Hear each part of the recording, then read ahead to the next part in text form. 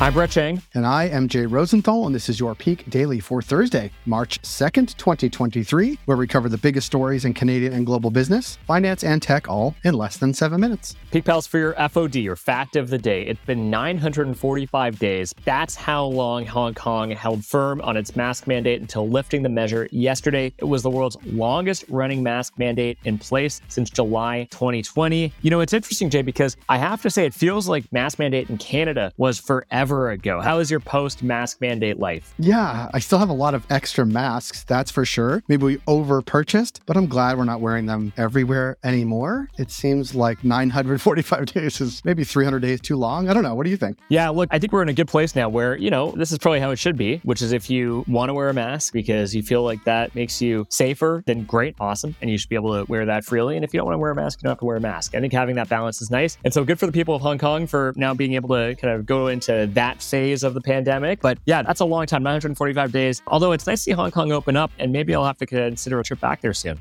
Brett, you know who it's not good for? Who? People who make masks. Yeah, you know what? And there's probably a lot of people just across the border there from Hong Kong and making masks. It's fine. So they're going to have to switch over to something else. Brett, aside from the end of the mask mandate in Hong Kong, what do we have for Peak Pals today? For our first story, breaking up with China. For our second story, Netflix on stage. And for our last story, new comp structures.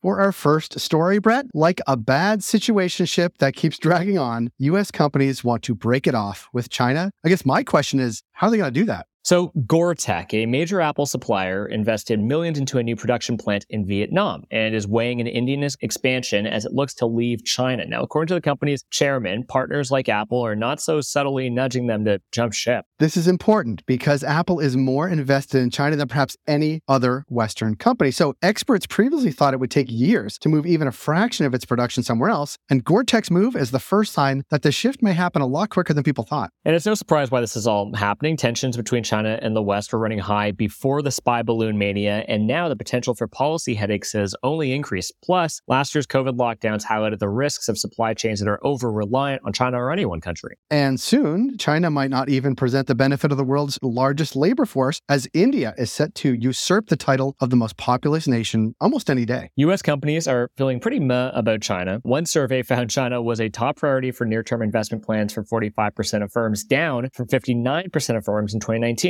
Yes, but reports of China's death as the world's factory floor may be premature. Chinese factory activity expanded at its fastest pace in over a decade last month. Even if China is no longer viable as the world's factory, as some claim, it's still currently really open for business.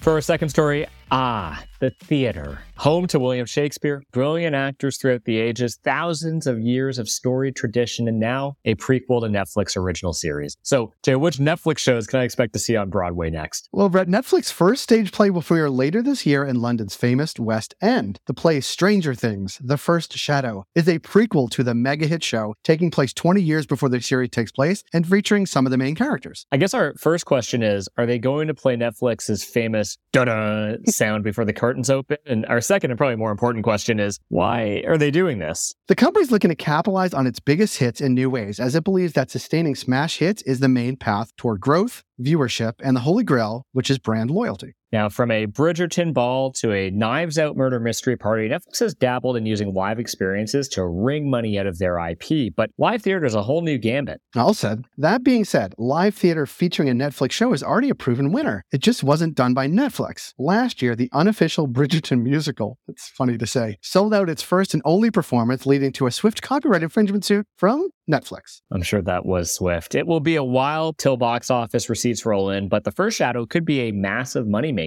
Theater based on existing IP has been proven to be hugely popular, with a show like Harry Potter and the Cursed Child becoming one of the most successful plays ever. And here's the bottom line. From Netflix's leap into center stage to Disney's Amazon Prime-like service, streamers are searching high and low for new revenue streams and avenues for growth. For our third and final story, forget about climbing the career ladder. Big tech just wants you to do the actual work. And here's what's happening. Shopify is revamping its compensation structure to reward individual contributors with the same financial incentives that benefit those in management positions. It will be up to employees to decide whether to pursue a manager or quote unquote crafter career track. So-called crafters are non-managers who work in a variety of functions such as engineering, product development, or fulfillment and delivery, this according to the Globe and Mail. To catch you up, young workers are often told that in exchange for their sanity, sweat, and tears, they'll land cushy management titles with compensation to match. That hierarchy can stop high-performing people with no interest in management from moving up in their careers. According to Shopify's chief HR officer, quote-unquote, some of our most talented crafters were burdened by the managerial tax, which distracted them from building and shipping. And here's why this all matters. Removing the burden of management from quote-unquote crafters without hurting their earning potential signals a shift in priorities for product-focused companies as firms battle to create products and become more efficient. They want their top talent focused on the actual work and not so much the management that comes with it. Now to zoom out, last month, Meta also asked many of its managers and directors to transition to individual contributor jobs or leave as it tries to make 2023 its year of efficiency. Peak Pals, thanks for making us the most listened to business news podcast in Canada. If you got a second, why not follow this podcast on your app of choice and leave us a review. And if you want more Peak, make sure to subscribe to our daily newsletter at readthepeak.com. Thanks, Brett. Have a good Thursday, Peak Pals. When you give me shockwave.